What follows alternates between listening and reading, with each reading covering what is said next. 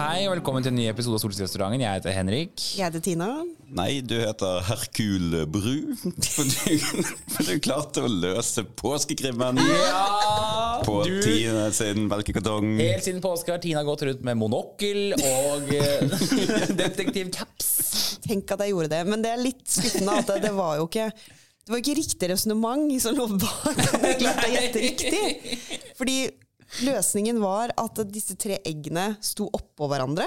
Var det ikke det som var greia? Jo. Mens jeg skjønte jo ikke greia, men jeg bare så at de hadde byttet ski. Ja. Så det var det jeg tenkte sånn, det må være et eller annet der, men det slo meg fortsatt ikke at de hadde stablet seg oppå hverandre, og derfor endte opp med å ta feil ski etterpå. Så smart var jeg ikke. Og jeg sendte sånn belærende greie om at dette er løsningen. Og jeg valgte, hva var jeg valgte? Jeg valgte elgen, eller noe. Det var ikke noe elg der. Du hadde et resonemang om at det var ett spor, og derfor måtte det være, jeg tror det var kaninene. Ja, sikkert. Whatever. Nei, jeg tar med meg alt jeg kan få. Det er veldig bra. Jeg lever lenge på denne. Ja, små seire. Små seire i hverdagen. Ja, hvordan går det om dagen da? Det går bra med oss. Vi har Ukraina-uken. Stor redegjørelse i Stortinget fra Støre. Det var veldig bra. Ja, som vanlig. Ja, dette kan han. Gode nyheter om våpen til Ukraina, penger til Ukraina. Men Ukraina-pakken, Tina, hvordan går det med den? Ja, den er avgitt i dag, torsdag. Ja. Nei, dette er jo den store pakken som skal bidra til at vi får håndtert konsekvensene av krigen i Norge. Altså mer penger til mottak av flyktninger, mer sikkerhet, beredskap og så videre. Dette var jo en pakke som regjeringspartiene var ute og sa at de ville ha et bredt forlik om. Det var sånn de startet, inviterte alle til forhandlinger. Så hadde vi vel ett møte, og så sa jo vi at trenger ikke forhandle, vi støtter dette, kjempefint, og vi må unngå en sånn budrunde i Stortinget. Nå sier de liksom at de er veldig fornøyd med at det ble bredt flertall bak denne pakken, men det er jo, ja, det er bredt flertall rundt liksom, de store pengene man trenger til de viktige tingene. Men det er litt misvisende at liksom, sånn, nå har alle samlet seg rundt det samme, fordi det er ikke det som har skjedd her. De har snakket med SV, som de er nødt til å gjøre. Og så har de inngått en avtale med de som står i nå innstillingen om at det må komme mer penger til noen ting som SV ville ha, men da i revidert. Og da er vi ganske sikre på, altså uten at jeg vet, skal jeg tippe at dette er midler som ikke har veldig mye med Ukraina å gjøre? Nei, altså det er nok ikke akutt behov for de tingene de peker på. Altså de peker på for eksempel at ikke bare at man må vurdere behovet for å styrke krisesenteret, men det skal komme mer penger til det. Og så står det også at man må komme med mer penger til idrettsutstyr sånn på utlån da, til barn og unge for eksempel, og barnefaglig kompetanse. Liksom, alt det der kan jo være helt reelt, og kanskje hvis man har gjort en vurdering av det, så vil man sette i revidert at dette trenger vi. Men det er ikke poenget, for poenget er at det står ikke bare det står også at det skal komme penger til det. Uten at man egentlig vet om dette er et behov man har. Det er ikke de store summene, men det er litt sånn, selvfølgelig måtte SV ha noe. De må ha noe for å støtte det. Man prøver gjennom pengebevillinger og signalisere liksom, at man har gode intensjoner og sånn, uten å egentlig vite om det er et behov i bunnen. Ja, og rett og slett bare, det ligger jo ikke summer her heller, ikke sant? Det ligger jo nå bare et løfte om at her må det komme penger, og så får vi ta alle pengene når vi kommer revidert, fordi at det er jo sånn der, for det ligger jo ikke noe inndekningsforslag i den pakka her, men det er litt sånn, det er jo litt det vi advarte mot, selv om, nå tror jeg ikke at dette blir de store summene, men det er et eksempel på at det er det som skjer. Når du skal gå og hente flertall, så skal noen ha noe igjen for å støtte. Og vi sa jo, vi trenger ikke ha noe igjen for å støtte dette. Dette trenger vi. Vi er med. Dere kan få flertall her med oss. Men selvfølgelig må de snakke med SV, så det er litt sånn, hva var poenget med den runden i utgangspunktet, på en måte? Alle hadde jo stemt for de store summene her uansett. Ja, penger til forsvaret og ta imot flyktninger, liksom. Men det betyr jo bare egentlig at det regjeringen sa var, vi vil ha et bredt forlik. Støre avviste jo i Politisk kvarter med Erna at Høyre kan stemme for, så ferdig med det. Nei, vi vil ha innspill fra alle partiene og sånn. Men det har de jo ikke bedt om. Nei. De har gått til SV og så sagt at SV kan få noen formuleringer på hva som skal komme i revidert. Ferdig. Ja, egentlig. Det er ikke noe big deal, men det er bare strategien er litt rar da. Ja, det er sånn nå sender de en pressemelding i dag også, og det er så bra, det er en styrke ved Norge at vi kan stå sammen. Sånn. Ja, men det er selvsagt. Altså, det er ikke noe sånn, det er ikke deres fortjeneste at dette ble sånn. Dette hadde skjedd uansett. Ja. Det kunne vært enda mindre mindre summer der til slutt da. Noen 10-talls millioner eller hva det ender med. Men det liksom, come on. Ja. Men det bra, det kommer, det bra det blir vedtatt. Dette trenger vi, selvfølgelig skal vi det er barnslig, liksom. Ja. Det er. Det er veldig smått i hvert fall. Det ble veldig smått. Det var vel antydet underveis også at det måtte komme noe til reduserte drivstoffkostnader, eller er det bare... Det var jo på bordet, men de ville jo egentlig ikke forhandle med andre partier. Nei, men hva har reduserte drivstoffkostnader i en Ukraina-pakke å gjøre? Altså, dette er jo du blir helt svimmel. Men det var jo et FRP-forslag, ikke sant? De ville ha det, og det avviste du jo. Og bra det, men... Men sånn holder vi på, da. Ja. Så har SV liksom besinnet seg litt mer, ikke bedt om de store tingene, men det er mer sånn, det er selvfølgelig de har gått til, og de har måttet bli enige med, for det er de skal forhandle revidert med. Ja. Så det er liksom fra start har det vært litt sånn rart, på en måte, som vi skal forhandle. Men vi skal ikke øke rammen, men alle kan få lov å komme med innspill. Ja. Det er litt sånn internt på huset her også, ting foregår. Vi fikk jo for øvrig en liten torpedo fra hele Norges Sylvi Listhaug. Ja. Som du svarte på. Ja, hun mente at Høyre var blitt et støttehjul for Støre. Fordi vi sa sånne ting som det. Nå skal de ha landsmøte i helgen, og noe må du si for å få oppslag i VG. Men kom igjen. Liksom. Og jeg må selvfølgelig svare sånn som Høyre gjør. Sånn, vi tror at det viktigste er at vi samarbeider godt på borgerlig side, bla bla bla. Men unnskyld meg. Hvem er det som har stemt med rare partier i løpet av disse første månedene? Det er jo ikke Høyre. Hvis vi er et støttehjul til Støre, så er jo de et støttehjul til Rødt. Det er jo det som det har jo vært debatten det siste halvåret. Er sånn, se som ofte Rødt og FrP stemmer sammen. De har til og med vært en politisk kvarterdebatt hvor Mimi Kristiansson kalte henne for kommunisthaug. Fordi hun stemte bare for Rødt sitt program på alle mulige punkter. Og så er poenget sånn, Høyre vil stemme for et forlik om forsvarsbudsjetter. Ja, akkurat. Hva har skjedd med Høyre? Høyre er et sånt parti som stemmer for forlik om forsvarsbudsjetter. Det er det vi gjør. Det var sånn vi ble dannet, liksom. Nå var det mye hardere enn det var i VG. I VG så var du så snill. Det var liksom svigermors drøm. Det var sånn, vi i Høyre ønsker FrP lykke til landsmøtet. Og det gjør vi jo. Det lå et lite stikk der, gjorde det ikke det? Det var en setning som var litt sånn glimt i øyet-stikk. Ja, det var en sånn at jeg tror borgerlige velgere foretrekker at vi samarbeider i stedet for å krangle med hverandre i avisene. Ja. Det var en liten sånn, det var litt sånn bitchy. Nei, men det er sånn, jeg skjønner, det er helt greit, og det... Det er greit. Så må vi prøve å hente noen av velgerne våre over. Det er jo det vi prøver på. Ja, men er det ikke andre å ta av her? Altså, er det ikke det da? Det må jo ligge masse folk der nå som, noen av disse er jo hos oss, men herregud, se på Senterpartiet, det er jo rast. Det er nok til alle. Ja, men det er ikke noe mer, Det er ikke så veldig mer å ta. Du har den metalliske lyden av en bøtte som skrapes.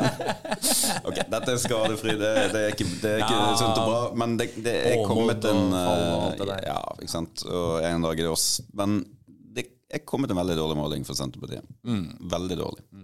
Og så er vi litt usikre på, vi kan ikke si tallet for dette skal publiseres og sånn. Jeg vet ikke om det er publisert når denne går i trykken, men nei, dette er dårlig. Ja, det begynner å bli dårlig, liksom. Det begynner å bli sånn som det var da det var krise i Senterpartiet. Prosentregnerne kan jo finne ut, de har mistet 3 av 4 velgere fra det de hadde på toppen.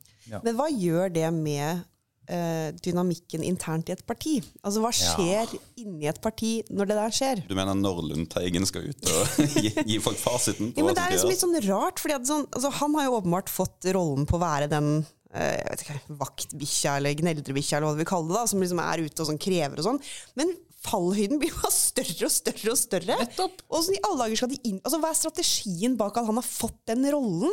For han gjør det på sånne ting som det bare er det går jo ikke, liksom. Det kommer ikke til å skje. Nei, det er ikke penger til det. Nei.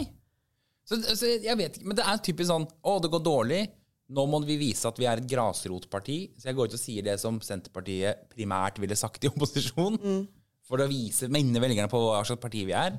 Men de kommer jo ikke til å gjennomføre det. Nei, forskjellen er litt sånn, hvis du tenker tilbake til 2013 da, ikke sant? Altså FrP hadde jo litt samme utfordring i form av at de hadde bygd opp forventninger, og så kom de inn i en styringsposisjon, men de hadde jo åpenbart en plan for å håndtere det. Derfor fikk ikke de den grusinga liksom, i starten. De klarte det ganske lenge. Å liksom, balansere dette, og hadde liksom, noen som hadde roller på å være litt sånn, men gjorde det på en smart måte, eller på smarte ting, som summen ble liksom at det gikk bra. Velgerne deres var fornøyde, selv om det var ikke alt de hadde lovt, det var ikke perfekt, men det var liksom ikke helt krise da. Men her virker det som at den strategien har ikke Senterpartiet lagt. Nei. Hva det dere gjorde med? Var det kjedelig samtale? Var du inne på TikTok nå? Jeg var en sånn idiot som skjer i stortingssalen. Har jeg hørt det? Så det en av de 169 som plutselig har på sånn skiløp, eller plutselig kommer sånn, du får 3 for 2 på Rema 1000. Som du vet at det er reklame før en film om noe sånn Paradise Hotel som har gjort et eller annet. Men tilbake til resonnementet mitt. I hvert fall da, PC, hvis du kan høre etter. Det var for øvrig Svein Harberg vi hørte der. Ja, det var stortingssendingen, for det er det jeg ser på min mobil. Det er det du sitter på T-banen og ser på. Ja. Nei, men er dere ikke enige at det virket som at altså, her hadde FrP en strategi som de lykkes ganske godt med? Senterpartiet har ikke lagt den strategien. Nei, og så var vi, fordi vi er en Høyre-podcast, så kan vi si det, vi hadde mye dårligere opposisjon enn de har. Fordi Arbeiderpartiet og SV og sånn på den tiden der, de skulle jo plage FrP med ikke 100% gjennomslag. Ikke sant? Så de sa sånn, det er så mye bompenger som kreves inn. Men dere i deres budsjetter har jo mer bompenger enn det vi har i vårt. Så poenget ditt er kjempedårlig, ikke sant? Og de fikk alltid den på trynet tilbake av Ketil Solvik-Olsen, som var sånn, det er helt enig, hvis FrP hadde styrt alene, så hadde vi fjernet alle bompengene, men det er i hvert fall mindre enn de var med dere, og mindre enn dere foreslår å ha. Og da blir angrepet dårlig. Men Senterpartiet nå er liksom bare, de virker bare sånn paralysert. Men kanskje det kommer en Emilie Mehl-effekt? 2 uker til finalen i Kompani Lauritzen. Er det det? Har dere sett på? Nei. Nei, ikke heller. Sorry. Du kan ikke si sånn, nå skal jeg snakke om Kompani Lauritzen. Jeg bare så du var kommet til en slags finale eller et eller annet. Men jeg tror du ganske lett nå kan google deg frem til hvem som vinner, fordi TV2 Play har gjort en feil som gjør at de la ut hvem som vant. Og så har de tatt det ned igjen da, men det betyr jo at noen har screenshot av det selvfølgelig. Nei, jeg har ikke det.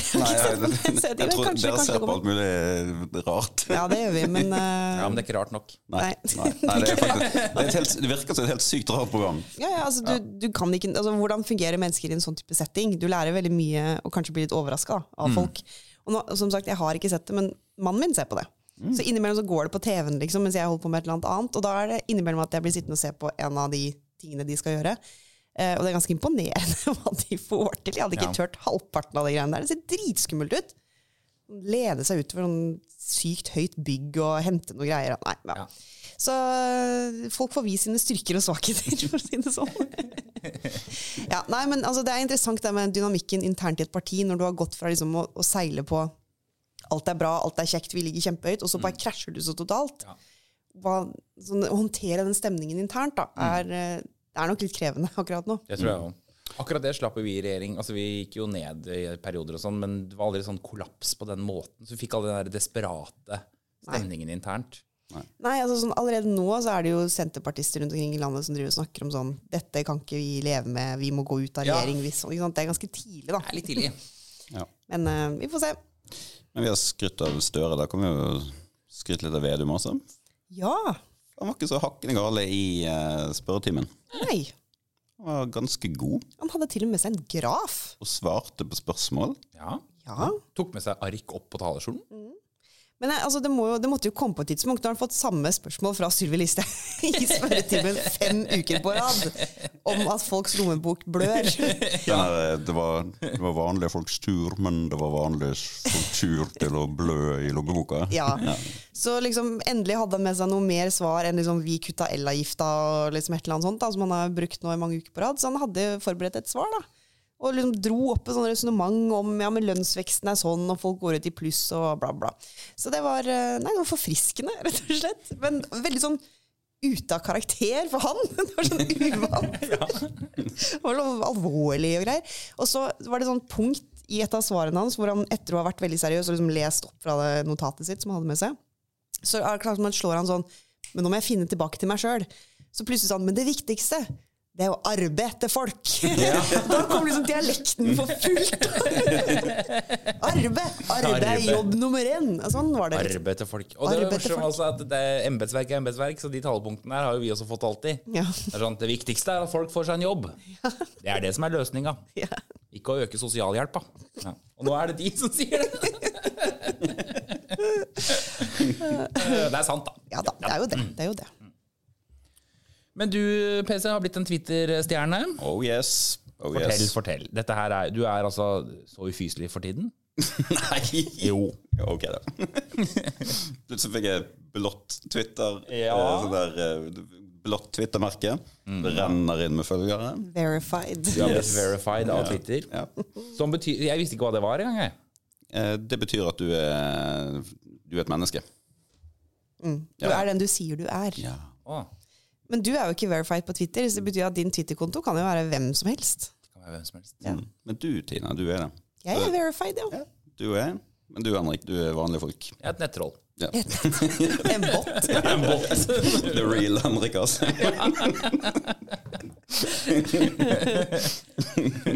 Ja, men du har vært litt i stuss over en Twitter-debatt denne uka her. Altså, jeg er veldig sjelden på Twitter, og jeg twitterer aldri noen ting. Fordi hver gang du twitterer noe, så får du bare masse kjeft. Uansett hva du twitterer, så er folk sånn det går ikke an å si! Nå glemte du transpersoner, eller et eller annet sånt. Ja. Så det tør jeg ikke. Men på Twitter sitter jo folk og skriker til hverandre og er rasende for at Elon Musk har kjøpt Twitter. Fordi det synes jeg er helt sjokkerende. Så en veldig bra tweet, den var på engelsk, men jeg skal ikke lese den på English. Men det var folk er rasende over at en eksentrisk milliardær har kjøpt Twitter.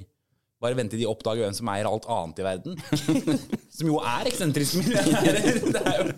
Tenk på alt annet du bruker som en milliardær eier, da. Det er jo dessuten ikke sånn at Twitter har vært en jævla stor suksess eller liksom et trivelig sted å være. Nei.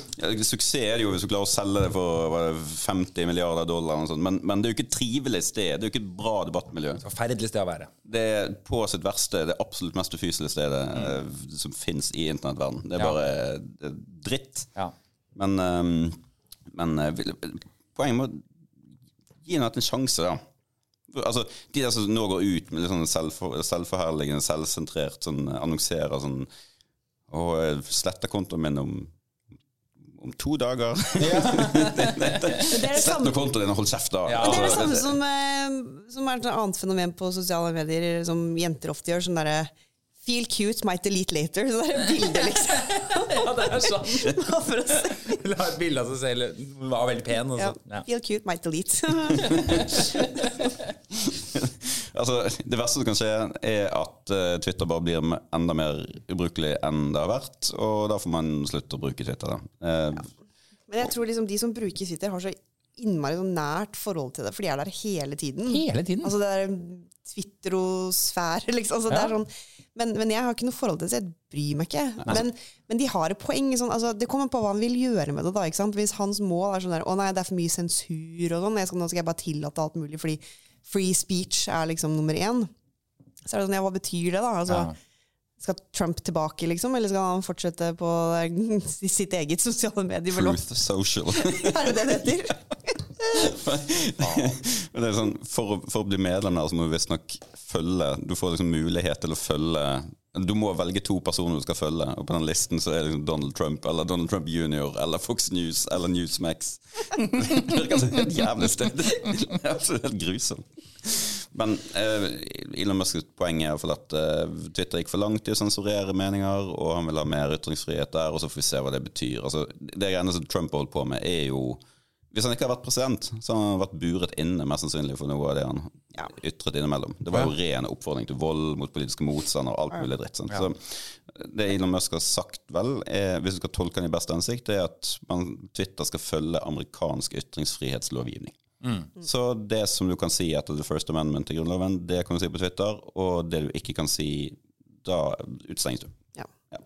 Så jeg kan ikke spørre at Facebook er så veldig mye bedre. Altså, Mark Zuckerberg er jo ikke akkurat det er samme ulla hele den gjengen der, er det ikke det? Det er jo det.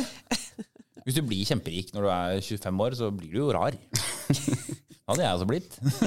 Eller så er du veldig rar, og dermed klarer du å bli rik. Nettopp, det er ikke sant, akkurat det. Det er ingen type mennesker som lager Facebook, liksom. Nei, men jeg synes det er så veldig mye sinne, og nettopp som du sier, sånn posering. Ja. Da sletter jeg den om noen dager, håper ikke mange protesterer. Like. Nei, bli værende. Ok da. Ja. Du bidrar sånn her. Kom igjen. Ja. Men altså, litt urettferdig med Twitter. Altså på sitt beste, altså, når det er liksom krise eller veldig store nyheter eller alvorlige tider og sånn, så kan Twitter være helt sinnssykt bra. Jeg må bare reklamere. Der er et sånn Twitter Space, altså det som Clubhouse prøvde å være, men som bare feilet totalt. Ja. Twitter har sånne lydrom hvor man kan høre på Ukraina-krisen, noe som heter Walter Report, som går døgn rundt og snakker om nyheter fra Ukraina, kommer med analyser, snakker med folk i Ukraina. Det er bare helt sinnssykt bra. Så Twitter på sitt beste kan også være helt eventyrlig bra. Altså. Men det var det. Du har fått kjeft på Twitter. Ja. Som man stort sett får hele tiden. Ja, dere vet, så jeg har jo ikke sett det, for det er jo ikke der inne. Du var ute. Så note til alle dere som har lyst til å hate meg på Twitter. Vær så god, altså jeg følger ikke med. Det er greit. Ha til vei.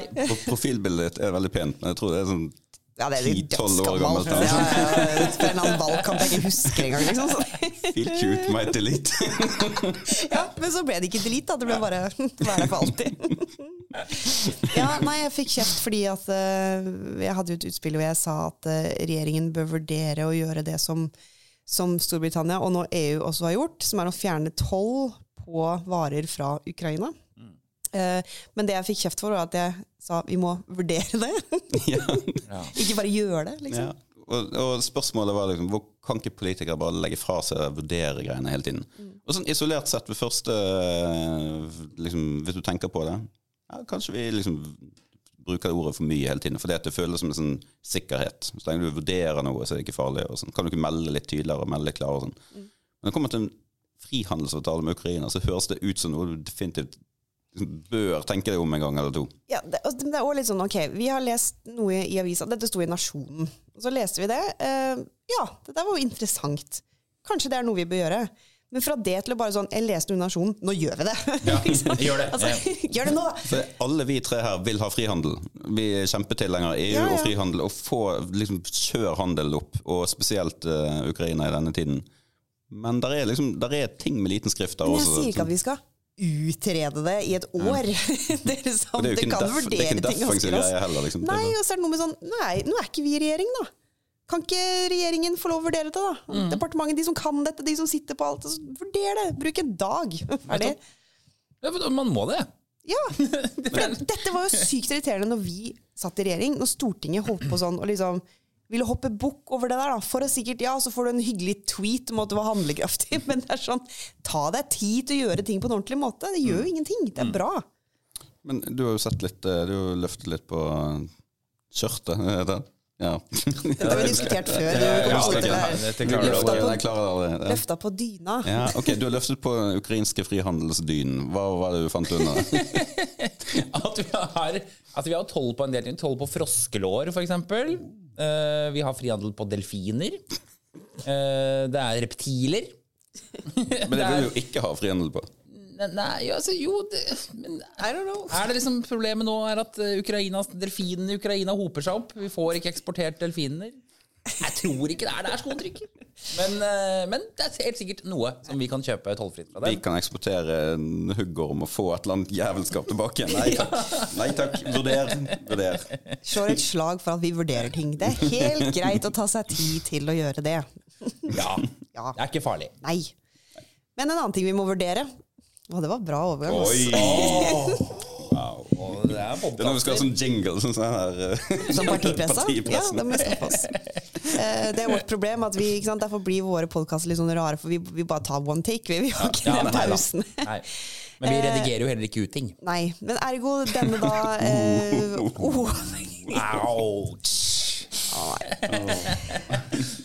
Men derfor denne flytende overgangen, noe annet vi må vurdere, som et annet parti nå vurderer, og som er ganske spennende, det er jo MDG og EU.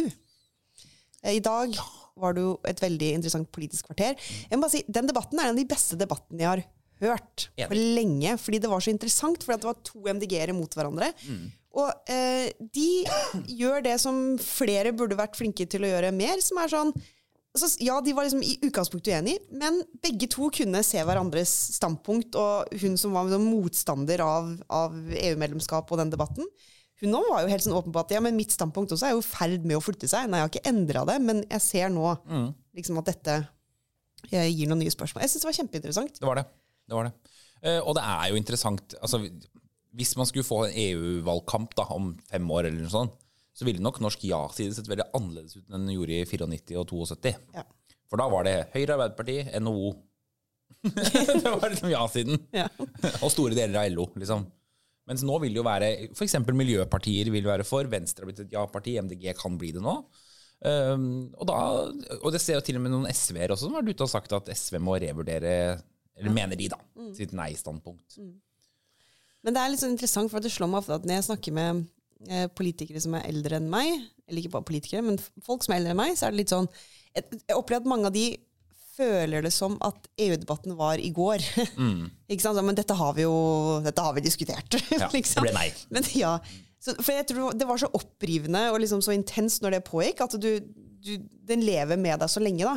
Mens jeg har jo ikke noe forhold til det helt tatt. Altså, jeg har ikke vokst opp med den debatten overhodet. For meg så har EU-debatt i alle mine år som aktiv i politikken vært sånn direktiv og ACER og noe agurker innimellom og sånne ting. Så helt annen type debatt da. Men gi meg den der ordentlige debatten. De som 45 år har ikke stemt, 46 år eller sånn, har ikke stemt i EU. Ja, jeg husker ikke hvor den grensa går. Men, men alle under der bør etter hvert få en ny sjanse, kanskje? Ja, kanskje. Altså, jeg tror debatten, som Henrik sier da, ville vært annerledes nå, eller vil bli annerledes. Det kommer jo. Spørsmålet bare i hva slags fasong og ja. Noen vil jo si at når MDG tar debatten over EU, så vet du at den død og tapt. Men full creds til de, for de argumenterer, jo, men jeg enig, debatten dritbra, de prinsipielle, og altså, du så langt unna populist du kan komme hvis du argumenterer for EU i Norge. Det jo en oppoverbakka dimensjon. Ja, de har aldri vært opptatt av å være populist. Nei, men det derfor. Gi meg mer av det. Det dritbra. Vi må bare dette en sånn fremtidig skillelinje i politikken. Altså bare skille mellom de som ser verdien etter, og de som selvsentriske og bare tenker på egeninteresser. Det rett og slett dritbra. Jeg synes de grønne generelt i Tyskland også, de har stått i front på å levere våpen til Ukraina. Tenk på det. Det hadde man ikke trodd. Og Arbeiderpartiet der nede har vært dritdårlig på det. Han har Scholz helt elendig fomlete. De grønne har stått i front for å sende tunge våpen til Ukraina. Og de grønne hadde 20% på måling i Tyskland. Nettopp. Ja, det kult. Men det en annen dimensjon her også, med at jeg tror ikke, altså det at et grønt parti, eller at MDG da går inn for eksempel EU-Norge, tror jeg ikke da det liksom dødt, liksom. Jeg tror tvert om at kanskje det kan være en bra sak for det partiet, som kan bli sånn i konkurranse med oss, rett og slett. Fordi at den andre dimensjonen i den debatten, som har vært det ene sporet som jeg jo har sett kanskje opp mot særlig yngre velgere har vært relevant, da, eller liksom gjort EU relevant, jo klimasporet. Fordi ikke sant, det jo derfor flere MDG-ere egentlig over lang tid har vært ganske positive til mye av det som kommer fra EU, og vært liksom litt mer europavennlig enn man kanskje skulle tro når man ser på resten av politikken. Så det jo på grunn av klimasamarbeidet. Og de ser verdien i det, og at de pusher på en måte foran da, og går i front. Så der, ikke sant, hvis de blir et parti som da for dette, som både har da liksom sikkerhetsdimensjonen og europeisk fellesskap og stå opp for det, og i tillegg klima som sak, da, derfor EU viktig. Ikke sant? Dette handler om å kutte utslipp. Så har du på en måte 2 knagger da, som kan bli ganske relevant for ganske mange unge velgere i årene fremover. Ja, og det vil kunne spille inn i hele miljøbevegelsen egentlig. Altså sånn, fordi miljøbevegelsen var jo i hvert fall i 94 veldig mot EU. Og det var fordi det var sånn, det blir mer transport av varer og mer handel og sånn. Det var liksom helt sånn basic da. Men nå det jo, når det klima som debatten, så det litt vanskelig å forklare hvorfor ikke Norge skulle vært med i EU. Sånn, pusher Norge på mål og driver debatten fremover i Norge da. Det blir spennende. Ja. Men vi må gå inn for landing. Du har en hold kjeft. Ja, jeg har en liten revisitt til det. Han Bjørn Nistad, som sto foran Stortinget, vinner gull, hold kjeften. Idioten av en fyr som sto. Det var noen russere, norske russere, som ville demonstrere til støtte for nei, det var vel egentlig, de ville ta avstand fra russofobi, som en litt sånn her fordekt måte å egentlig gi støtte til den russiske krigen i Ukraina på, men greit, han sto der og de hadde demonstrasjon foran her, men alle tok avstand fra krig og vold og den type ting. Men da kommer denne Bjørn Nistad, en historiker, en avskiltet professor, opp og holder en tordentale til støtte for Russlands militære fremferd i Ukraina. Ta rennefart og hold kjeft. Takk for meg. Greit. Med de bevingede ord. Ta rennefart og hold kjeft. Ja. Jeg stiller meg bak det. Støttes. Så bra. Da vet vi det da. Eller det skal vi ikke vurdere. Nei, det er vedtatt. Det er vedtatt. Ja. Alright, men takk for oss. Ha en fin helg når den tid kommer, og så håper vi klarer å lage episoden neste uke. Ja. Ha det. Ha det. Ha det.